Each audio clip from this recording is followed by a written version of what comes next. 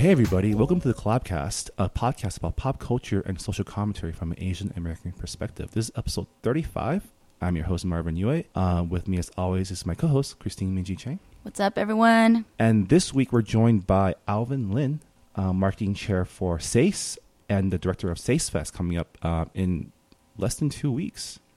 12 days? Yeah. Well, this is Wednesday. Are we talking Wednesday? Well, 11 days. Less than 2 weeks. Less than 2 weeks. Yeah. How's it going, Alvin? It's going fine. How are you guys out in LA? We're doing okay.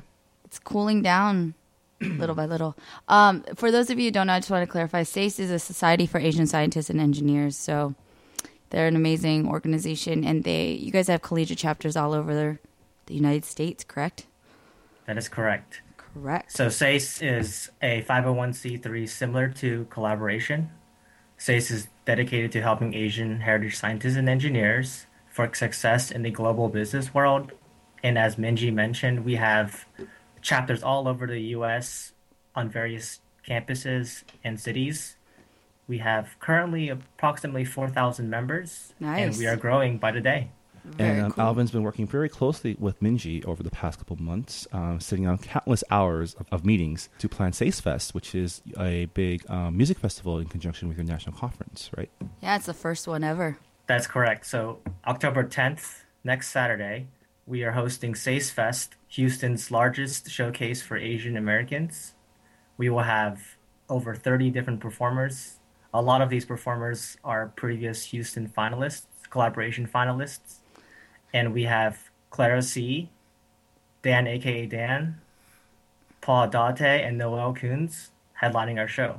Awesome. Yeah, it's gonna be great. It's really fun because, it's a very validating process for us to kind of see how we can contribute, and it's been working with Alvin, with Khan, and everybody in preparing for the festival. It's just showing how much work and preparation go, into all this, which obviously Marvin and I know really well. So it's kind of like introducing Alvin into that world.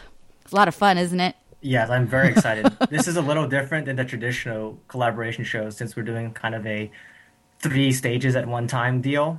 We have a vocal stage, a hip hop stage, and a dance stage kind of going simultaneously all at once. So it has a festive type feel to this event. Yeah. Very excited. Yeah, if you're interested, if you're in the Houston area and you're interested in attending, you can check it out at sacefest.org. Alvin, I understand you also have a personal connection with Collaboration. That is true. So actually, I was involved with Collaboration even before I was involved with SACE. I was a finalist for the Collaboration Missouri show back in 2010, which seemed like decades ago. That feels a long time. Was able to play second, and that was a lot of fun. Quest Crew, the current ABDC reigning champs, was our headliner at that time, and it was a lot of fun getting to meet them and performing at Collaboration. Very cool. So what was your talent? You haven't shared your talent yet, though we know. My talent was beatboxing. I have since retired since then. It's been a long, arduous road, huh? It is. That's really cool, though. How did you find out about? I'm just curious now. Like, how did you find out and get involved in Collaboration when it was in Missouri? That was like was that like a one show? They've only had one show, I think. Yeah, we only did one show in Missouri. I think the crew that did Missouri moved to Tulsa. Oh, afterwards. okay. Yeah. Okay. And in Tulsa, we did like 2 shows. I think we did 2 shows, and then the director then moved to Honolulu. Yes. So they did 2 shows, and then There's a lot of globe trotting here at Collab. was Min also the director of Missouri, or was it someone else when you did it? It was Ka Lai. Okay. Okay, very cool. Yeah, so how I heard about Collaboration was, I think I saw those videos on YouTube a long time ago with that guy in the orange suit. I'm sure you guys know what I'm talking about. Orange that suit? dancer. He was like wearing an orange, I don't know, like Dave overalls or something, and he was doing he was dancing and stuff. And I think that footage is from one of the very first Collaboration shows that PK hosted back in who knows when. Our big viral video from back then was the Dave Ellsworth video, but okay. Yeah, I don't think he was wearing an orange jump. It might have been the lighting, but we have several dance videos. It could be anyone, but yeah, I think the really funny thing to take stock of now is like when YouTube first started back in the day, there was less content. So I feel like, I don't know, the reach was like that much more incredible because you could just kind of spread like wildfire. Well, I mean, When the collaboration first started, there was no YouTube. It was Yeah. like 6 years before YouTube even came out. Right. So I remember people sent me an actual video file. It was attached to an email. That's how I first found out about it. So there was no, it was little file sharing. you know, it was like pre YouTube. It was all like LimeWire, Kazaa, Yeah, like yeah. torrents, Yeah, all that yes. stuff that Napster. we totally did not partake in because we were law-abiding citizens. Of course, we bought all Yes. the things, everything. Wait, so then you saw, that's really cool. I love finding out everyone's like anecdotes about collab. So you saw us on YouTube, Correct. and then how'd you find out about auditioning for the actual show? So several of the people on the planning committee were my friends from MASU, which is the Midwest Asian American Student Union. Wow. Okay. Shout out to MASU. And I think what happened was I performed at MASU and they saw that, hey, this guy can beatbox, and so we should invite him to try out. Very And, cool. Ohio, which is where I live, is kind of far from Missouri, but I was able to make the trip out there, and yeah, it was a lot of fun. It's something I will not forget. I still have the poster up here on my wall with all the Aw. signatures from the Quest crew and everybody. I want to frame it one day. I love it. You should totally frame it. That's awesome. I love it. How did everyone know that you were beatboxing? So were you like actively sharing that? Yes and no. I had performed at other talent shows in the past. I think just by word of mouth, they found out that I had beatboxed. I mean, you got talent. You go to all the the culture nights and the open mics in school. I know how it goes.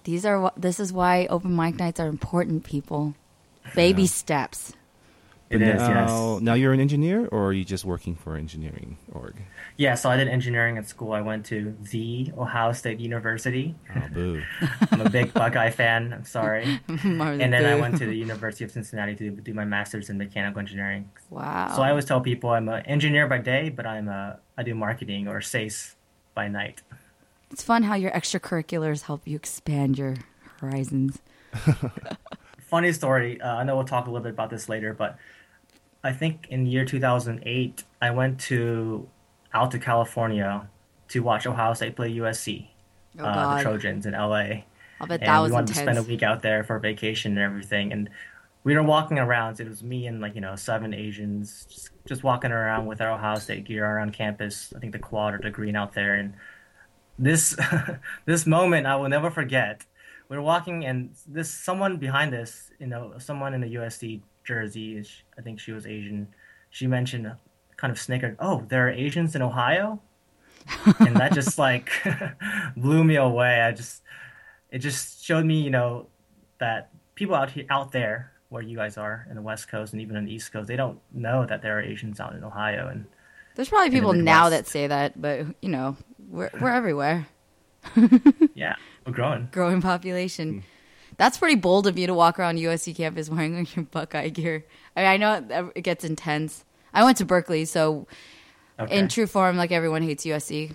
No offense, USC people listening, but you guys have a rep. But yeah, very bold move. Yeah, cool. Well, welcome to the show. I understand you're a loyal listener, so hopefully, I apologize. yeah. How's it? Yeah. I'm like, no, I'm not gonna ask. Never mind. Yeah, but let's just jump into it. So every week we talk about the pop culture and social commentary that's affecting our worlds. And one of the big things that happened last week was the return of Fresh Off the Boat to its second season. Is Fresh Off the Boat a big thing out in the Midwest? You guys all because over here we have viewing parties and things like that. Like we're very, I guess, in touch with our media and representation. Is that a big topic out in the Midwest, or are you guys just catching on TV? Yes, I would say that the Asians and Asian Americans out in the Midwest do watch it, and we talk about it. We do have a few viewing parties. It's maybe not nearly as prominent as out in the East or West Coast. I, for one, am a huge Eddie Huang fan. I've read his memoir, and I absolutely love it. Oh yeah. So how do you feel about Yeah. him not being involved anymore with the show? Yeah, I think it's really tough for him. I don't want to go too much into it, but it seems like ABC is not portraying what his intent was with the memoir. If you've ever read his book, It's very raw. And as Minji says, very real. And it gets God, I'm getting gets quoted. into some real stuff. And I think some of the softness and some of the extra details added to the ABC show may have, deterred his intent for the memoir, and he wasn't okay with it. But I think it's doing good justice for Asian Americans in America. We have that. We have Dr. Ken, and it's cool. I mean, I have, since I'm in the Midwest, there are no Asians where I live, and even like the non-Asians come talk to me about ABC. Like they're watching Fresh Off the Boat. Pretty cool. They're like, Yeah. what is it right? Is it true? Does it represent? Well, I mean, it's not a perfect representation of his, actual story. I mean, they're still taking beats from it. But I think in the second season, they're going even more off the book. But I guess in the same time, like, when you sell your story to ABC for a family sitcom, it's kind of how it works. It's kind of sad that he's no longer involved in because of of the things that they like took artistic license with. But at the same time, it's kind of, I don't know. I kind of feel like he's kind of a polarizing character himself, So I'm sure his personality and the ABC, like, kind of working. For like a family sitcom, I just Yeah. don't feel like that initially. Yeah. It's kind of like a little bit oil and vinegar. Yeah. Just from what I know.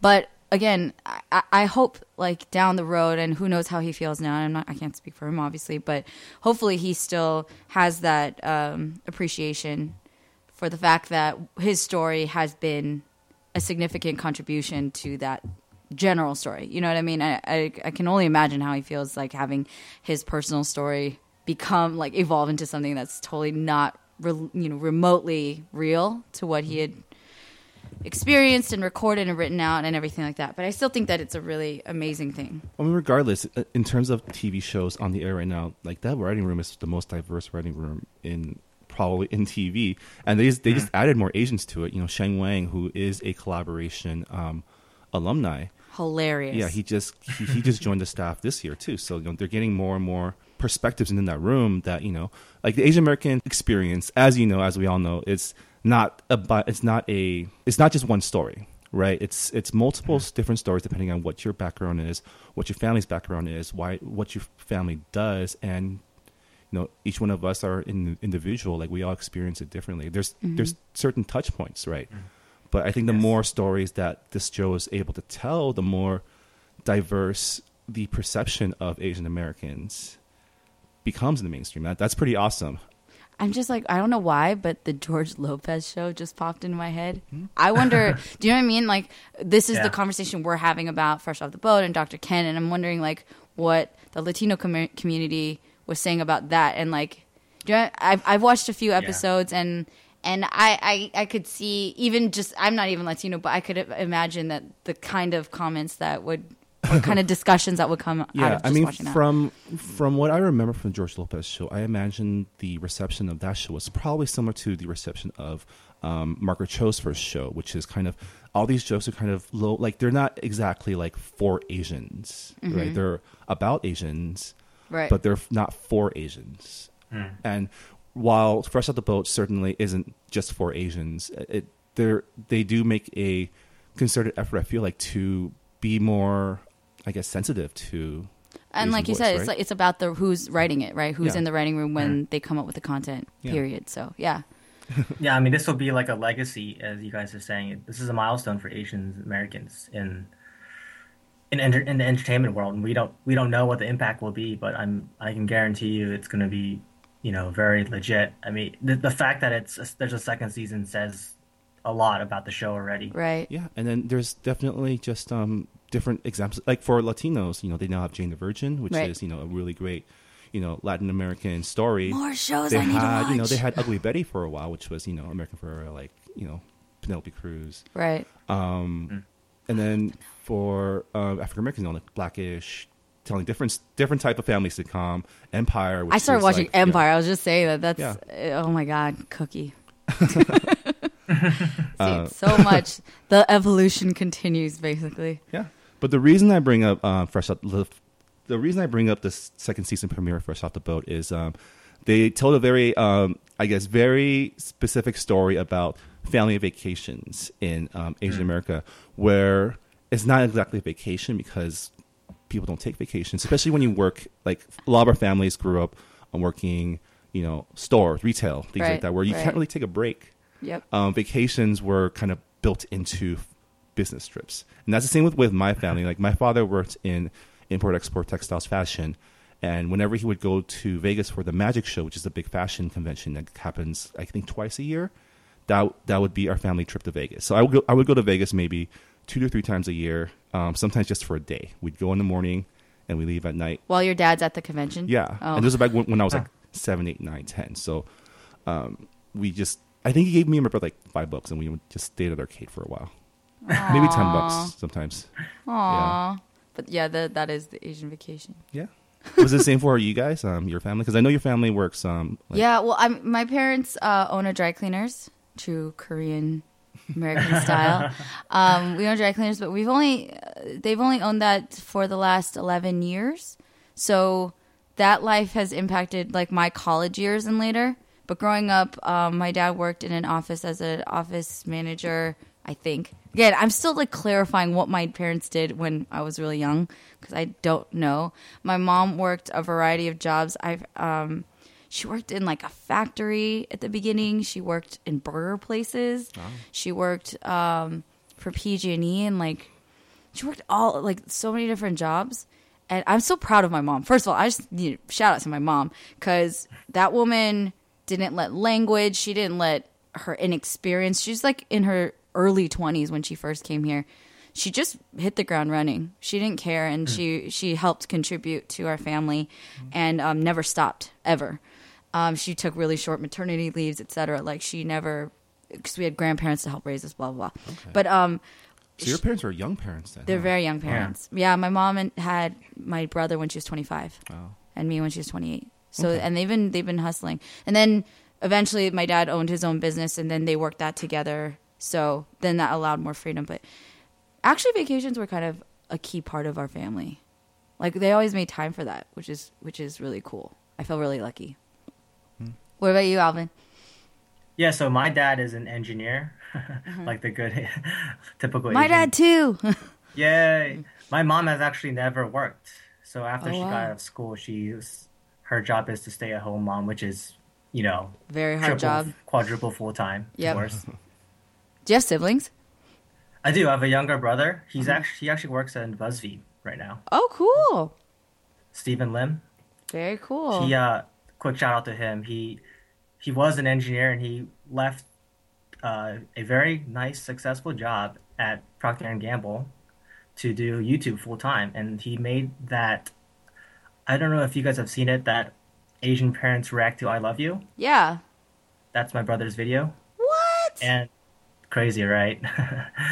Long story short, he moved out to LA a couple months ago, and he works for BuzzFeed, and he's in a bunch of videos. It's pretty cool. Nice. Awesome. Anyways, I do have a younger sister, and she's an engineer at Ohio State right now. Okay, so 3 babies. So there's a little bit of influence there, correct? So my vacations growing up is very similar to you guys. It's kind of piggybacking off my dad's meetings or any work functions that he had to go to. And I don't know if you guys did this, but one thing for us is we never flew. We would always drive. We drove from Ohio to Florida. What? I think we drove from Ohio to like Vegas once or something. It was crazy. We would just drive because it was economical and fun and all this stuff. And when we started getting older, we would still drive, but then these work/vacations would turn into college visits. So we did the whole Ivy League thing one spring break. Hit up Harvard, MIT, Yale, all that good stuff. So I think culturally, and then you went to Ohio State for the football. Yes. What happened? Yeah. No, I think culturally, it's just I think Asians for the vacation, they come to this country, our parents do, and their mindset is to work, and provide for the next generation, us. And the vacations that they take, they don't. I think they may feel like that it's a waste of time, and so they really need, if they're gonna do it, like I said, they'll piggyback off a work function or something. See, that's the thing now, though. Like, now that we're, like, all grown up, my parents are taking tons of vacations. Like, they go to Japan, because my parents live in China now. And they go to Japan, they go to Korea, they go to Thailand. Like, I see, because they're on WeChat. Which They is text like, you photos? They text me photos and emojis, like, constantly. And then they get mad when I don't text back an emoji. No emojis for Marvin. Or from Marvin. And then they've now discovered online calling, so they leave me voice messages every day too. That's cute. That's adorable. I love that your parents do that. My mom, she's all over Facebook and social media, and she loves the hashtag just saying. She puts that on everything. It's absolutely That's hilarious. so cute. But it gets like over, like she just You're like, Mom, and it gets annoying. slow your roll with the just sayings. That's adorable. Oh my god, that just made me really happy. That kind of made my day. Yeah, we kind of drove everywhere too, like but I mean Vegas was like 4 hours away, so it's kind of it's not bad. From San Gabriel. I don't know why I was thinking from like China to Vegas. Oh no, no, your parents are not in China now, not then. Oh dear, I need coffee. Happy National Coffee Day. Yeah. I mean Vegas is great too because buffets just call out to the Asian sensibility of eating whatever. And my parents weren't really. They're not the type of people who just loads up on crab legs because the crab legs. They like. It's a very specific image. They we have. I guess we kind of just we calculate how much this thing would cost in a regular restaurant. So this slice of roast beef is typically like $30. See what the better deal. But because it's buffet like roast beef, maybe it's worth about $20. Yeah, so exactly. you need to get at least 2 or 3 of these to make it worth it. Wow. I went to El Torito. Now you're just like making me think of buffets. We went to a lot of buffets when I was younger. We went to El Torito, which I don't know if it's like a sit down place now, but I don't know if they had buffets. They did back in the day. El Torito, the Mexican restaurant? Yeah. So I think they had like a taco bar on Tuesdays. Okay, well we went because I have it logged in my diary at 7 years old that I had 7 plates of food, and I wrote it down as like a badge of honor. I was like, I reached 7 plates, y'all. I used to do that with bowls of rice at Chinese dinners. Very nice. Just because the rice is free. Yeah. And we just $3.99. And then all the stuff is very saucy. Yeah. And so it tastes great with rice. And I was a growing boy, and I think it was because my older cousin finished. Like I saw him eat like 7 bowls of rice once. So I was like, I'm gonna eat 8. I must beat. I'm gonna eat 8. Yeah. Dude, I still can't get over the fact that Alvin, you drove from Ohio to Florida. How long is that drive? That's the vacation. Don't quote me.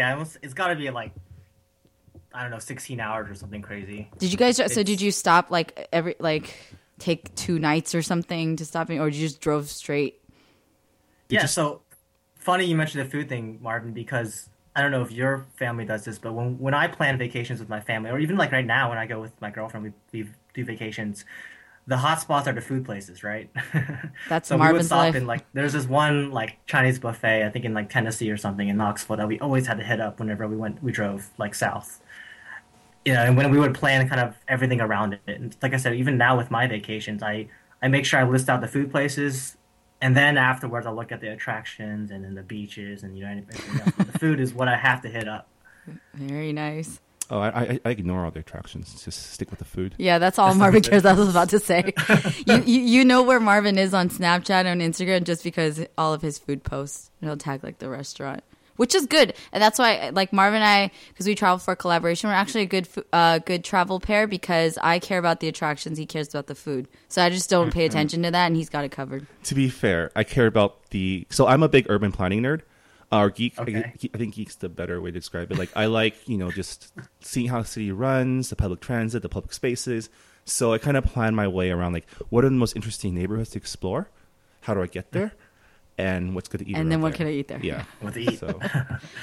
That's so funny that you guys had big epic trips because my vacation life with my family, we never did a giant. Okay, we did one trip where we flew. No, that's a lie. We did a trip to Hawaii when I was young. By the way, a lot of families talk about how wasteful that might be to go take your young kids when they won't remember anything. My parents went to Hawaii without me. Yeah. Yeah. Oh wow. That's what I would honestly, if I have kids, that's what I would do because they won't enjoy it. You could go to the beach in LA. Do you know what I'm saying? And it'd be the same thing. Beaches in Hawaii are a little different. I though. know, but it's you're gonna fly 2 extra people. I see it like this. Am I gonna wait freaking 7 years to go to Hawaii Exactly. when I can So go I'm now? saying I'll go with the husband, and then kids can enjoy, and then we'll drive all together to the. You know what I'm saying? It's flight seats. So you're saying you leave your kids with your brother? Or my mom, whoever's babysitting. But anyways, like, so we took a couple flight trips, and then one time we took this big trip out to the Bahamas, and that was like a really, really big deal. We flew out to Miami, took a boat from Miami to the Bahamas. But my mom did it through this like vacation package deal thing. Did they have to sit through like a big seminar about why they should buy? Yeah, these, I think it was that. I was too young to like attend it. I think, but my dad still gives my mom grief. Like she's not allowed to plan vacations because we did. So she had that foible, and then. They're really aggressive. They're very aggressive, and they don't take you to like the central part. We went to the Bahamas, but some random part. Do you know what I'm saying? Not this the private beach where like they're building all these condos, which is really nice. But again, the accommodations aren't the same because you are going to somewhere that's a little less tourist heavy. So it's nice in the fact that there's kind of cleaner beaches, I imagine, but. The food variety is less and all this stuff, you know, it's a little bit different. So that happened. And then we also went to Vegas, but my mom did it. She had my grandfather visiting from Korea. So she planned it through a bus tour, but the bus tour was for like really old people and it was all Korean grandparents. So our entire family was on, minus my older brother. We're all like miserable on this bus together. Just my grandfather. He wasn't even enjoying it. And we're getting lectured the entire time in Korean. So the Bahamas and that, like, my dad's like, your mom is not allowed to book anything ever again. No more vacations from mom, ever. So my poor mom. She tried. Yeah. That's funny. Yeah, it's hilarious. She's so cute.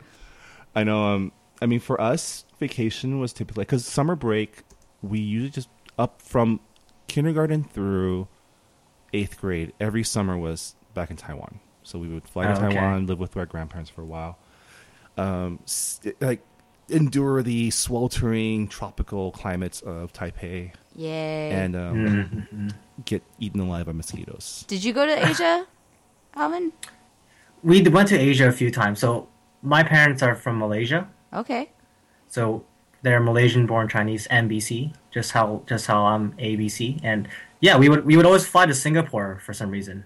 I don't know why. That's the closest airport, I think, because you just drive the bridge to Malaysia from there.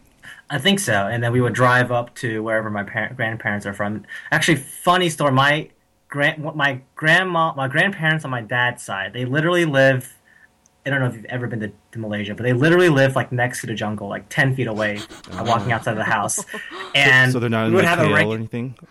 No, not KL. So KL is very industrial, like very modernized right now. But you could call them Malaysian boonies. My grandparents on my dad's side, 10 feet away from the jungle, we would have orangutans like running around, like banging on the roof and stuff like that. And like that's just how it was over there where my grandparents were. It's crazy. That's a crazy summer, man. Then go back to Ohio from that. Like yeah, and like they didn't even have like they had running water, but they didn't have like hot water for the shower. So, and I was like very. You know, I was high maintenance boy back then, and my grandma had to like boil water, like boil several little things of water, and then fill up this pan and then dump it on my head for a shower. Oh, yeah, we used to have one of those in my grandma's place because she didn't have a shower. So everything was like a tub. It's still like that in my grandma's apartment in Korea, which I visited several times, and it's just a bathroom where there's like the section in the corner for showering. Yeah. Showering, but it's not, there's no partition. It's just the faucet, and then there's what do you call it? Those big plastic bowls. Like they have a little stool too in case you want to sit, and it's like the Korean spas, like. Yeah, I've been to Singapore. I haven't been to Malaysia yet, but my dad used to go all the time for actually not Malaysia, Indonesia for business trips. I want to go. Yeah, our friend Josh is there right now. He's been Snapchatting and looks like paradise. Like, yeah, but it's like it's butt hot right now. Yeah, I'm sure. Malaysia, the dang I'm like thinking of Jungle Book. Yeah. But that's quite a vacation. I just went to Seoul where it was just hot. I need to go back. I want to go back in the winter. But did you guys ever go like do outdoorsy stuff? Were your families outdoorsy? Because we used to go camping all the time. Yeah, my family didn't go camping. Really? No, that was an annual thing. I went camping in my living room. Nice. That's fun too. Yep. build a fort. Mhm. Yeah. I think some of the church families went camping one year, and my parents like did not want to stay in a tent. They like got a hotel nearby. Wow, I feel so rugged now. Because we would go. I think that's what we were really, really lucky in the Bay Area because we went to Lake Tahoe a lot. Wow, my family vacationed a lot. Holy crap! I'm like really appreciating my childhood now. But we would go camping, and there's like the sequoias, there's redwoods, and there's rivers and canyons and all these places like within about 2-hour drive from where we were. Okay. So we'd go camping like every year, and we would stay in actual tents, and we would have fires and all that stuff. My dad was very adamant about not doing like we were not a glamping family. We did not do this glam plush, showers thing. We would go. When I was younger, we would actually go like to the river. That was what we had for shower. There were toilets, but no showers. Okay. So it was intense. That was really fun, though. I want to go again. But I don't Yeah, I think would say have that's seen- not typical for Asian families. We went in the with US. church people, so there we went. I remember going with a bunch of Asian people, but I guess in general, maybe that's not normal. Depends on where you live. I think it depends on where you live. It depends on who your friends are. Guess I so. definitely have friends who are definitely more outdoorsy than others. Like- And they do camping. Like even now these days they do they have this they do this thing called Super Sunday where they all ride mopeds and they like drive right off into like the woods for like a weekend and then they just That camp. sounds so fun. Yeah. Wow. I want to go. But the stereotype that I've always grown up with is like the casinos and buffets. Because that's what that's the running stereotype of like old Asian people that they love going to the casinos.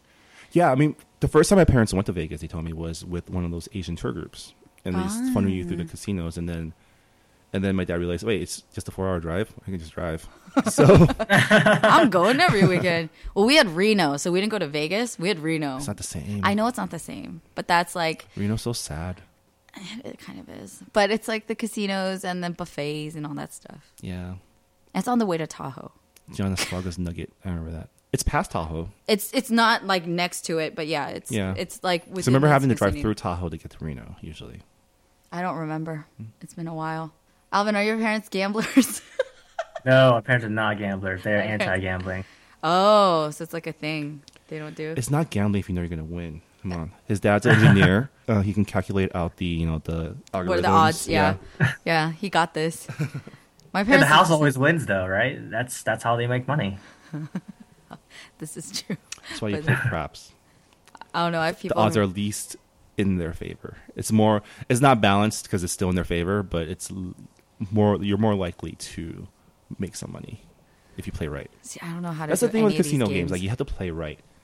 And then like especially that's why I don't play blackjack. Number one, I lose too much money too fast. Number two, if you play wrong, they all yell at you. Oh, at Yeah, the other people. at blackjack, Yeah. they all yell at you. Yeah, because, you're stealing the dealer's bus cards or whatever. I don't know. Oh. Yeah. I played craps one time with a couple times. I didn't know what the hell I was doing. I just threw the dice because I watched it from Fresh Prince of Bel-Air when Will's like he's on like on a streak. So I just channeled my inner Will Smith. And so I threw, and apparently I threw something really good and everyone loved me. And I was like, yay! And it was a really fun experience. And I threw it maybe a dozen times. Like I That's think a pretty good run. Yeah. You know? Yeah. I got tipped $20.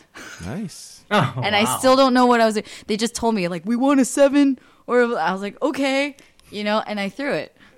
I mean, the rules to any of these games actually aren't that hard. It's like you're betting on outcomes, and if Yeah. the outcome shows up, you Yeah. win. I just So- don't pay attention because I don't care about it. Yeah. It was just fun making everyone's day. That's what I liked about it. I was like, oh, I made you money, yay! Gambling's such I don't know. Like I like playing games, but I hate losing money. That's why I don't do it. So I play I'd arcade rather games, eat, right, and I Alvin? just We just go totally eat. lose the money. Yeah, shout out to Bacchanal Buffet at Caesar's Palace. That's the a really best good buffet. one. That's pretty good. What is Ever. it? Which one? It's the new one at Caesars. They have they do the same thing that the Cosmo does with their Wicked Spoon buffet, which is they serve their dishes tapas style. So each thing is kind of its own dish. What is it called? Bapano. Nice. Must go. It's newish, I think. It's the newest one. There, I think. Yeah, it's the newest one there. Everyone's gonna Besides the run. SLS, What's but that SLS? one's out of the way. See, I don't know Yeah. these things. Yeah. I just learned from you guys. Well, obviously I go to Vegas way too much. Vacations are rare, though. I just took one. Oh, that's funny. That's the last podcast we recorded when I was delirious and Oh yeah, when you were in not awake. I was in London. England. London. Yeah. Did you Last go vacay you took. When you went, vacation? yeah.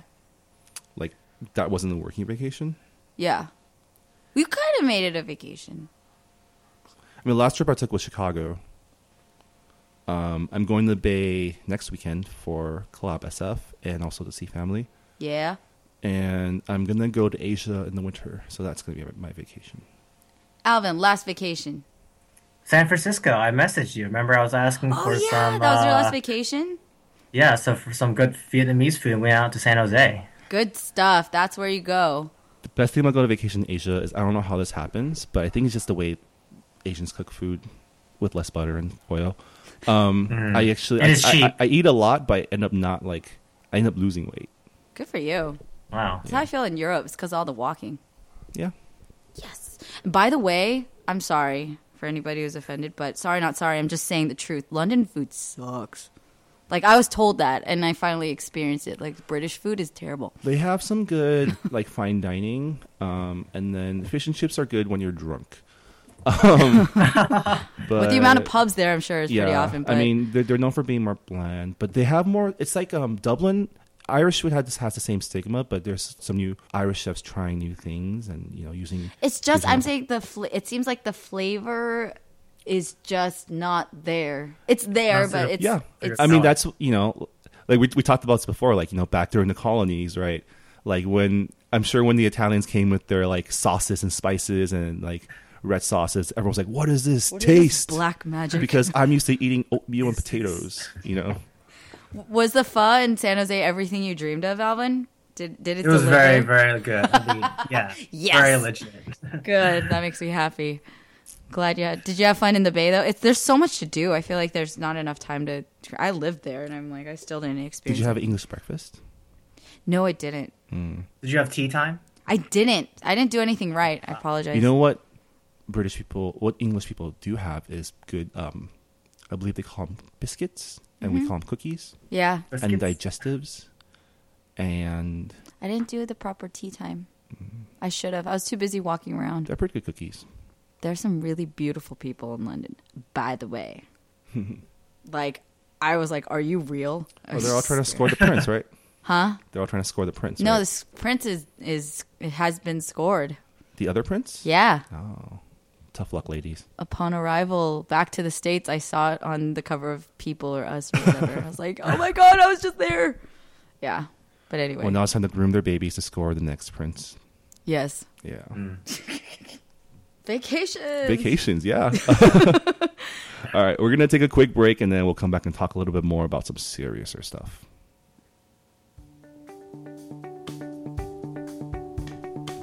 Collaboration is a nonprofit organization supporting Asian Americans in the arts and entertainment, where we do live events, digital content, and podcasts like this one.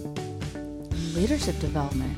Yeah, we do that too. We do a lot of things, and we're going to do a lot more things in the future. But coming up in the next few weeks, we have some really cool stuff. Next Saturday, October 10th, we're going to have collaboration San Francisco taking place at the Marines Memorial Theater. Wow, that's hard to say. At the Marines Memorial Theater. It's going to feature 6th grade alumni artists, including San Fran 6, Melvin Sings, Quirals Violin, And Blue. And Who else do we have? The lineup. While you look up the lineup, I want to share a really cool thing about San Fran 6. I've probably geeked out about this on our Collabcast before, but San Fran 6 is dope because it is an amalgamation. Is that a word? yeah, Yeah. Yeah. Anak, Anak. yeah. Yeah, Anak is. I love that. Shout out to Anak. I love you guys. So San Fran 6, they were on the Sing Off with Nick Lachey. Like, they did the whole competition. I don't believe they won, but they were an amazing group that did some really great songs all on YouTube. But the coolest story for us, the collab story behind it all, is that San Francisco 6 is made up of Sherilyn from The Delivery, which they were a finalist in Collaboration San Francisco, one of the shows. She's actually funny. Like, this story goes even deeper. She was discovered because she was the the freestyle vocal competition. She won the freestyle vocal competition the year before, and the Delivery, which they were a finalist the year before, recruited her because they heard her at Collaboration San Francisco, competed the next year again with her as the lead singer. Amazing. So we have Sherilyn, and then we had Danny, who is a beatboxer, and he won Collaboration San Francisco 2013 or 14, and then 13. And then we also have Kevin Rodrigo. I don't know how to say his last name. I think it's Rodrigo. But Kevin, who was part of an a cappella group from Level 5. And they were a finalist. So it's like 3 different finalists from different years, different shows. And so it's a super group. Joined forces with 3 other amazing artists, including Del from Legacy, which is an amazing R&B group. And they formed Sanfran 6. Awesome. So when that happened, my brain exploded. Yeah. And The Delivery is also one of the performers at the show. So if you're interested, it's going to be hosted by Ashley Perez of BuzzFeed fame. Nice. Against October 10th, 2015. Tickets are now available at collaborationsf.org. Also taking place that day is SACE Fest, which is the music festival held in conjunction with the SACE National Convention. Or conference. Is it convention or conference? Conference, right. And that's going to feature a lot of great local artists from the Houston area, as well as some great headliners from the Collaboration family, including Noel Kuntz, Dan A.K. Dan, Paul Date, and Clara C. I'm so excited. Making her first appearance in a while, right? Yeah, she's been working really, really hard. We just had the AMA with her. Yeah, and if you want to catch some highlights, you can check out, we listed the top 10 things we learned at the Collaboration blog at collaboration.org. But if you want tickets if you're in the Houston area and want to check out this great event, tickets are on sale now at sacefest.org. And one last Save the Day announcement. Again, like we've been saying the last few weeks, November 14th is the date for Collaboration Star 2015, which is our national finale show. Little Tokyo, downtown LA. Don't miss out. We're in the middle of planning that. So while Alvin is feeling the joyous last days of preparation before a gigantic event like SACE Fest, we are in the middle. We're smack in the middle of planning our grand finale event in November. So we are all in the same production mode. Stay tuned to collaboration.org for more details about that. And finally, as always, if you have any questions, feedback, things you want to get on the air, things you want us to talk about, please write in at podcast@collaboration.org. We'd love to hear from you. And yeah, as always, you can find our show on iTunes, Stitcher, and on collaboration.org. So that's it for our updates. Thanks for listening, and we'll get back to the show. And welcome back to the show. You're listening to the Collabcast. I'm Marvin Yue, Minji Chang, and Alvin Lim are still here. I haven't scared them off yet. We are standing tall.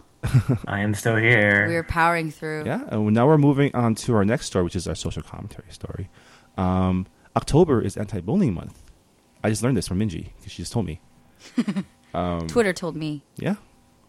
And there's a lot of campaigns going on. Yeah. I mean, it's really... And I mean, bullying is something that all Asian Americans kind of, I feel like we go through. Even those of us that live in a more Asian American saturated area, doesn't matter. You know, I've had my fair share of ching chongs thrown at me by, my classmates and stuff. But fun times. Yeah. I'm glad that they're doing a month. It's an ongoing conversation, and I swear, like, media can be really depressing just because you wake up and there's always some other story about in so many different ways. Again, this is not an Asian American problem. This is a problem of life. Well, I mean, yeah. I'm growing up, especially, you don't really know who you really are until maybe even in your late 20s. You kind of know a little more who you are, but you're still not sure. Mm-hmm. But it's even worse when you're like in your teens, growing up, middle school, like being accepted is just a big thing, and it's harder when you don't look like everyone else. Yes. Right. Mm-hmm. But I feel like bullying starts way earlier than your teens. I think your teens are when maybe a lot of those experiences from when you're even younger start rearing its ugly head because you're in this really high stress, trying to figure out who the hell I am kind of mode. And kids are vicious, you know what I mean? And we can sit here and dissect it and just talk about environment and media and parenting and all this stuff, like why children regurgitate certain things or where they learn these behaviors and how they start being bullies or being the victims of bullying.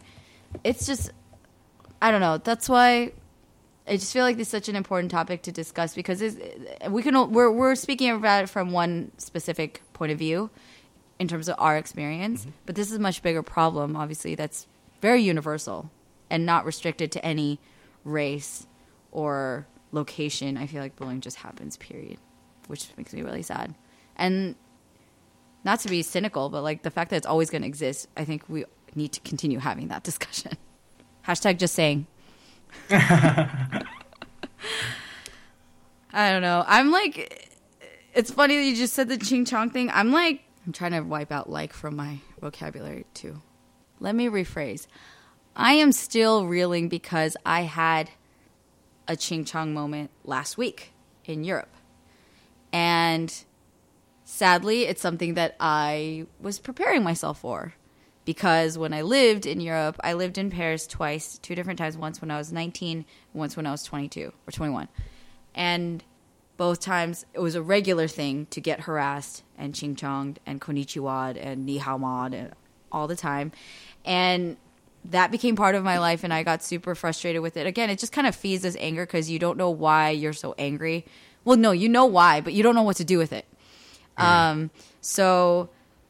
yeah, it only happened once. Again, I was in Europe for a week, and it only happened once, thank God.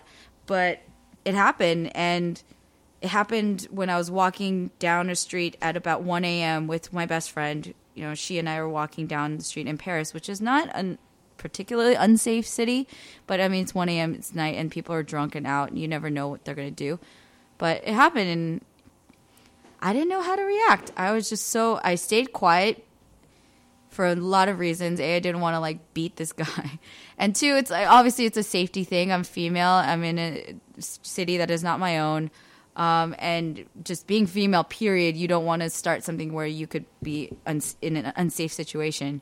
But I got really, really pissed off. It just really hit a nerve of feeling really helpless and feeling really enraged.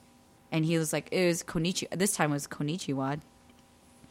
And it's just like, people will get defensive, be like, maybe they're trying to say something. He's hitting on you or he thinks that you're attractive. Well, he didn't sound like he was. Wasn't that the general like defense for like harassment? It's like, I'm yeah, just they're pretty, admiring you. And blah, blah. Yeah.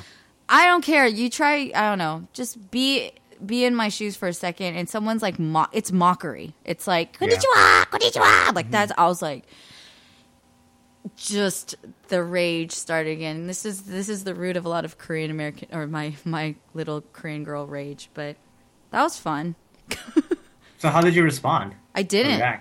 I didn't. That's what and I was stewing over it for a while after you that. didn't kick him in the balls again? No, that was in Spain. I was a little bit drunk and I was fed up. I had just been ni hao mod too many times and I turned around and I kicked a guy in the crotch in Spain. Wow.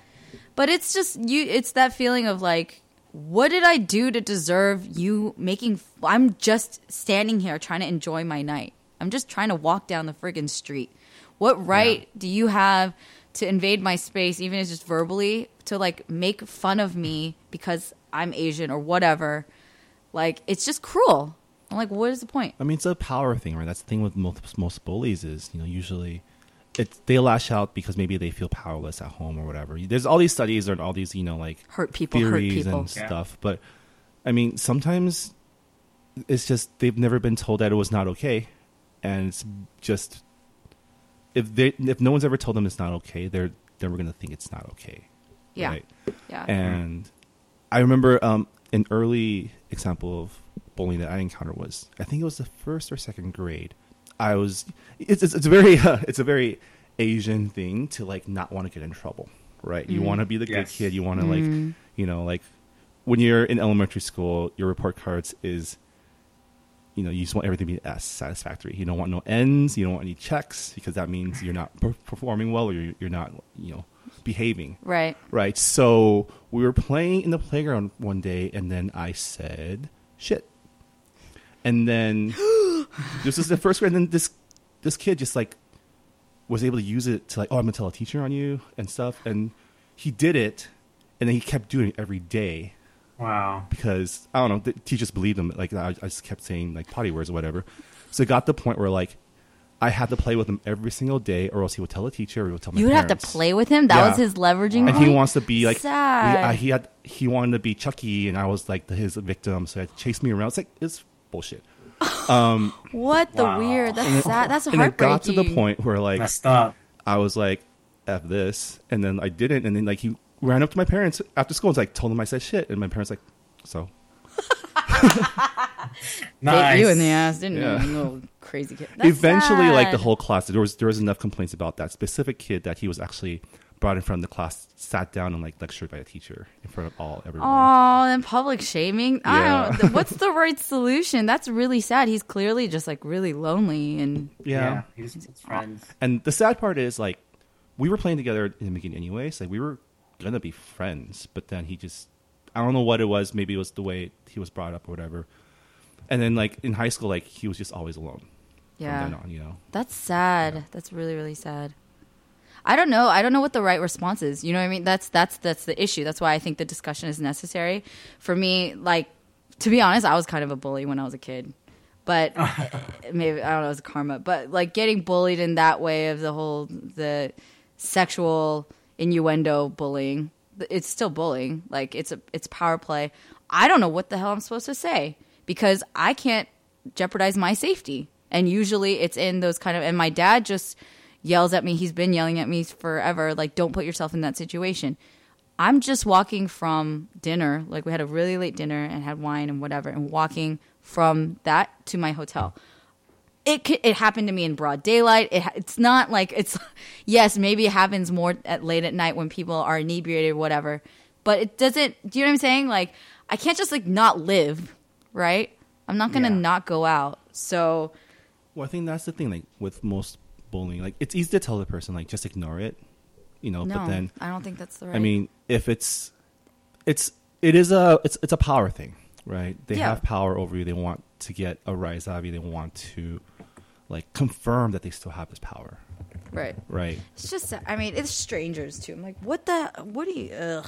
What? Yeah. I mean, I guess that kind of thing it has similarities, but I don't know if it's a binary with actual bullying that, like, kids face these days too. Right, You know? right. It's different. That's a very specific. I mean, I've had my share of other bullying experiences, but Alvin, I'm like, you and I've talked about this outside this podcast, obviously, and you being born and raised in the Midwest, you've had a very specific experience that a lot of people, like myself, you know, in California, growing up in the Bay Area, a very diverse area, might not experience. Although we're not immune to that, you know what I mean? Like, I'm sure there is a different experience out there in the Midwest. Was it like, actually, you can't compare because you haven't lived in the Midwest. I don't know how to My phrase it. very first bullying experience, and I remember this to this day. I was on the school bus coming home from school or whatnot, and when I was a kid, I had really bad eyes. I think it's like a genetic thing. My mom and my dad both have pretty poor vision, and I had glasses at the age of like 5 or something, really, really young age.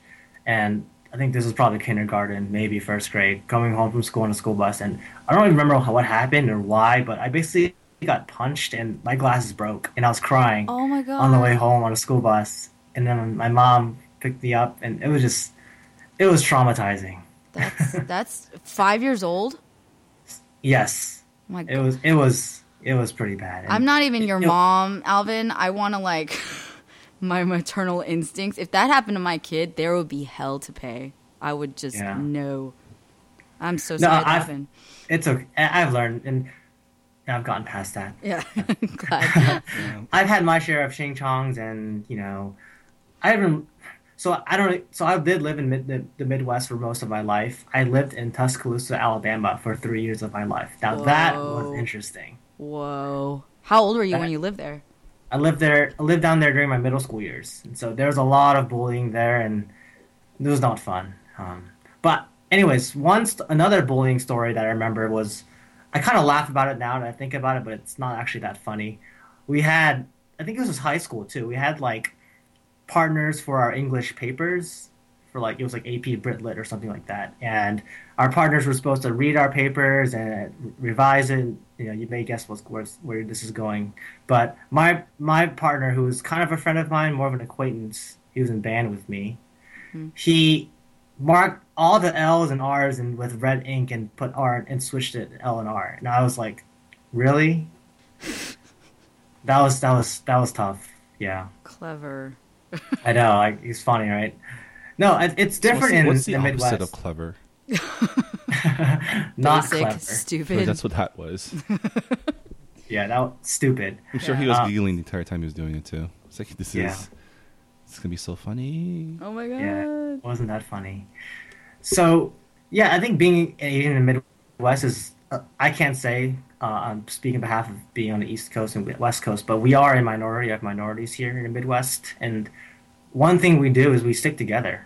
I don't know about the West Coast, but here in the Midwest, the Asian people, the Asians here, it's kind of like an unspoken thing that we're all friends and family, and we got each other's back.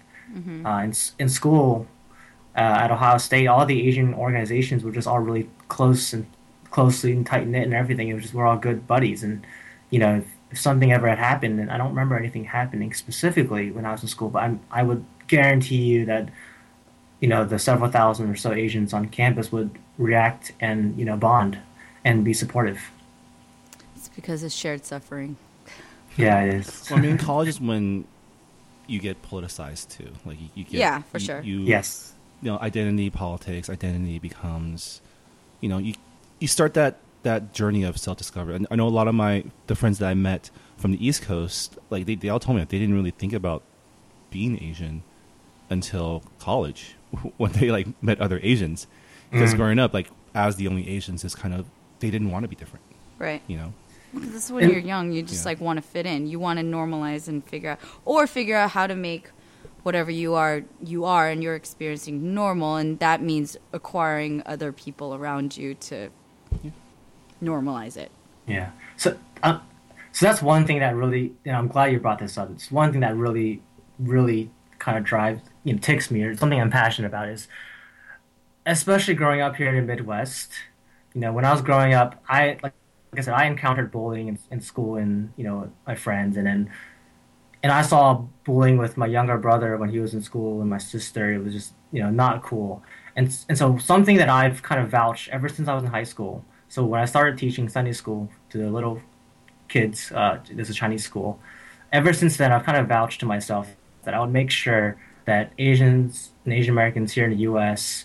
would, not just the bullying thing, but their overall experience would be meaningful, and that they would, find themselves in it. I always tell people this. I'm sorry, I'm going on a soapbox here, but No. Our parents, at least here in the Midwest, most of our parents are first, like they just moved from China or Korea or Japan or whatever, and we are the first generation. That's what I'm calling first generation. So us being the first generation has a huge impact on which way the Asian Americans for the next several generations here on out go.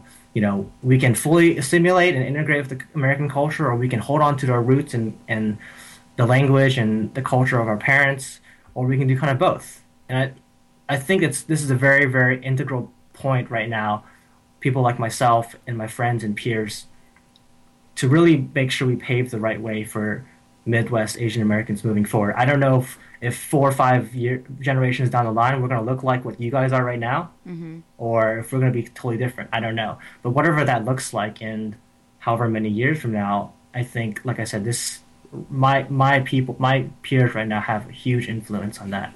Right. Well, okay, so I had a thought. So, yeah, like you're saying, depends on how you define first, second generation. I've always been taught that first generation is the generation that moves here, to the first generation immigrants, and second generation is the generation that's born here. So That's how I thought. In terms of marketing, it's also the way, like they talk about 1.5 and second generation as like 1.5 are the youth that move here, like as kids and grew up here, and then second generation are the ones that are born here and grow up here.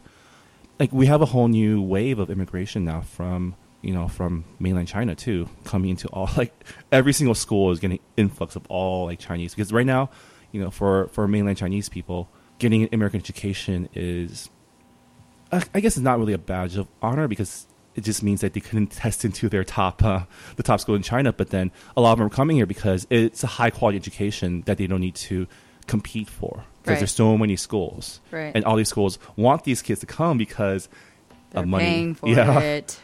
So, and then what ends up happening too is a lot of kids just end up staying here in the States because there's more opportunity, because our government is in autocracy, and there's much more opportunity, especially for females here than back in Asia too. So I know a lot of kids that come here for their master's degree, they all want to stay because they can be. Well, it's like, what's option B? Like, go back and a lot of them do go back. Some of them, kids of ministers or whatever, they're already on track to becoming officials.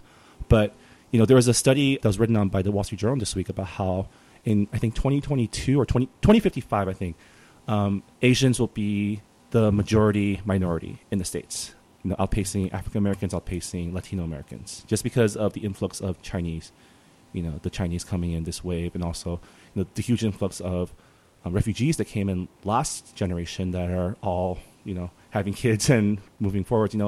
I know there's a huge refugee population out in the Midwest as well, like in Minneapolis, right, and everywhere. I mean, there's That's and I was actually talking about this. I don't know if you caught that podcast, Alvin, but I was learning about a lot of that for the first time, or not first time, but just on a much deeper level, a much more educational level through the films that I watched from the San Diego Asian Film Festival that's coming up in November.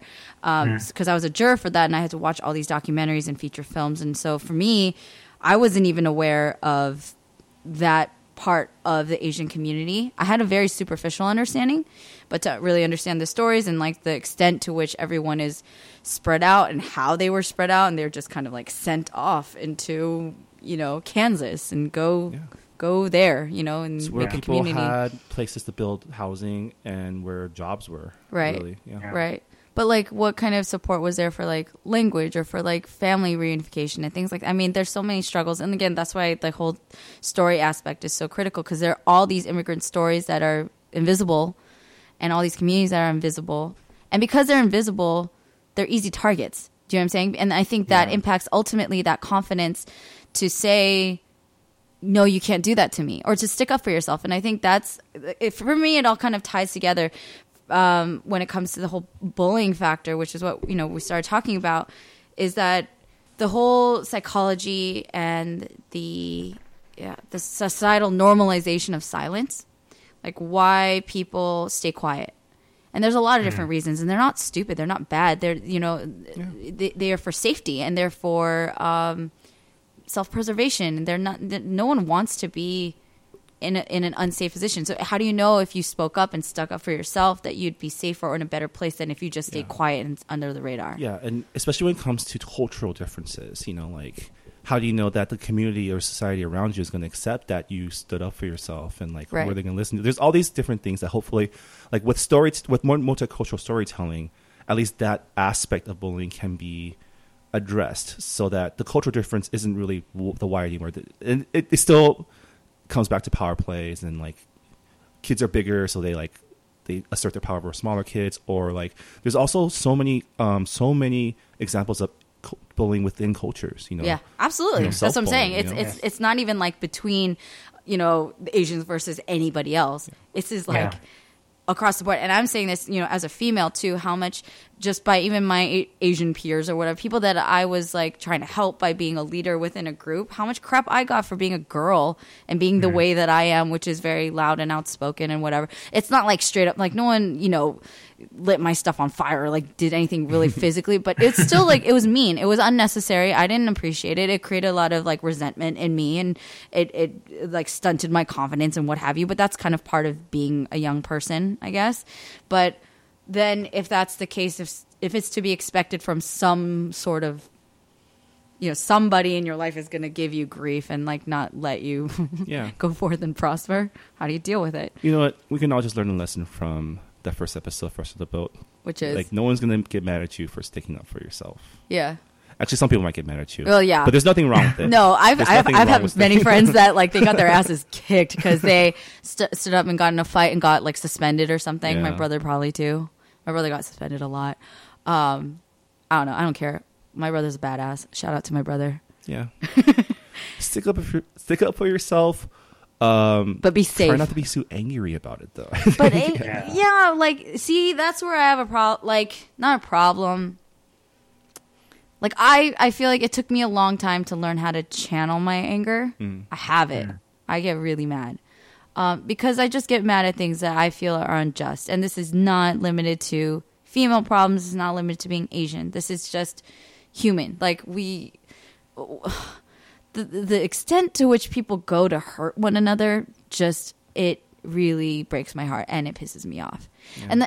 And these are like the stories that you hear even more now because of technology and the sophisticated ways that people go about bullying each other, the cyberbullying. And, you know, this is a whole new territory of ways to damage one another in a way that they'll never lay a finger on you, but they could destroy you. Do you know what I mean? You know, especially when you're young. We just have to get to the dystopian future where all information is controlled. You can't have a Facebook page until you're 15 and pass a test and get licensed because you're not responsible enough to go comment on the internet without using the F word every 5 minutes. So I don't know if I would pass.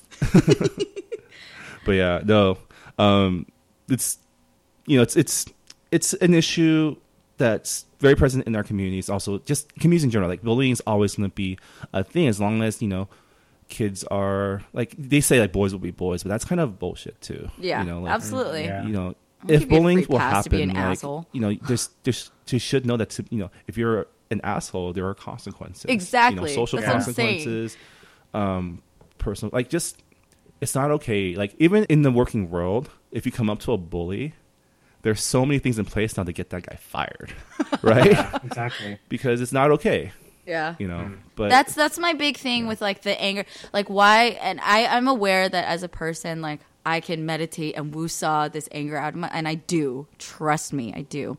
But like, for example, when I was in Paris and that guy Konichiwa at me, I'm the one that walked away pissed off. I'm the one that walked away, and I looked out for myself because I was not going to get into an altercation with this guy. I don't know what he's going to do. He was drunk and being a dummy. Yeah. But I walked away mad because I felt like I didn't stick up for myself. And there's so many things I could have said. And I'm just walking away, like, turning that over in my head, like, God, you know, I should have said something. I should have done something. at the same time, like, you could have just, like, you were with your friend, I just turned for, like, screw that guy.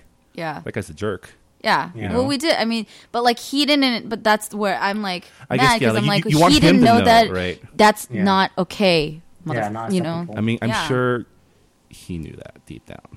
I don't You know. care. I want him to face the consequences. You know what I'm Yeah. saying? He's listening to his podcast right now. And Yeah, in France, and he's feeling like an idiot. Everyone for this, every racist French guy you know.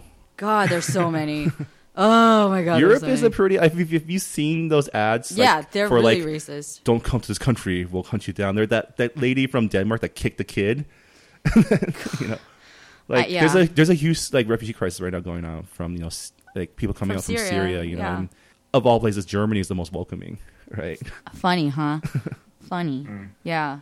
But that's, again, comes back to entertainment. I'm saying that if the presence of somebody on television or singing a song that you vibe to, again, like people who are like really blown away that they loved the Jabberwockies and then they all took their masks off. Like this actually, a French guy that I met a couple years ago, much older, he has nieces and nephews who were teens at the time. ABDC was like all the rage.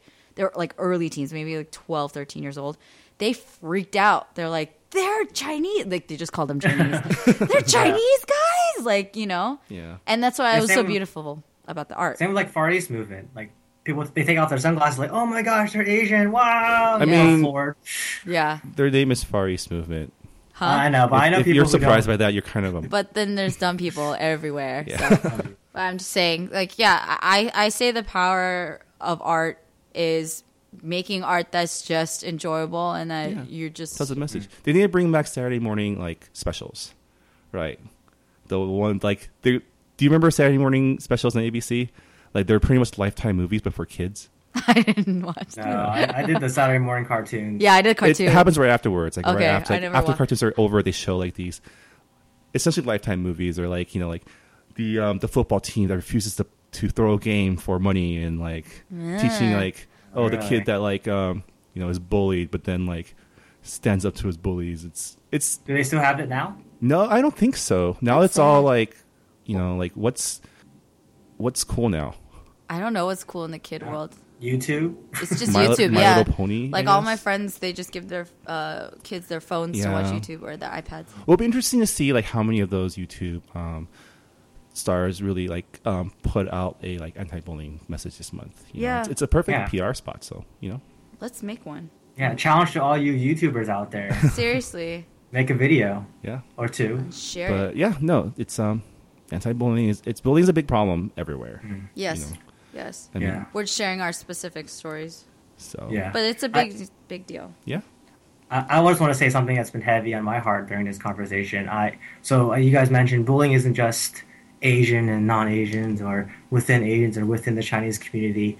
There's all bullying in families too, right? Yes. Not just like even the parents and their kids, but within their the siblings. And I did a lot of bullying to my brother growing up.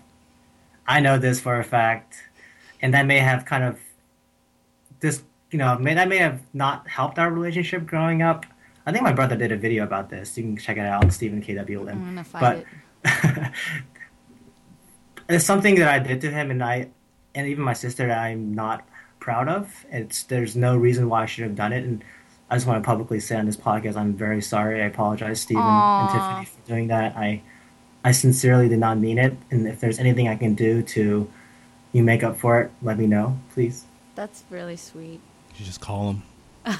Call him right now. No, it's a big deal. And like my brother and I, like my brother that I just did my shout out said he kicked my ass all the time. But he got his ass handed to him by my dad. So you know what I mean? And like again, Yeah. it happens. And the thing is things are always gonna happen like that, and you're never gonna have it easy. And I don't want I'm not trying to make it easy for everybody, but there has to be a way to deal with it is what I'm saying. Like things are gonna come your way. How do you deal with it and not feel so helpless? Because that feeds other bad things. Yeah. You know what I mean? So, yeah, good for you, Alvin. That's very sweet. It's very touching. So yeah. My brother's already apologized to me. He's one of my best friends, and he's like, God, the things I did. And he Well, actually forgot some stuff that he did. I mean, when you're kids, you just Yeah. it's pure instinct a lot of times. That's you what know? I'm saying. Like, Yeah. you just don't know. So I feel like But yeah. you just support. So yeah, October anti-bullying month. If you were ever bullied to someone, go say sorry. You know what? Okay, real quick. There was an NPR thing that I heard that was like the most riveting. I guess it was like a mini podcast, but this guy just talked about how he bullied the crap out of this kid in high school. Oh yeah. Did I tell you about it? No, I read that one.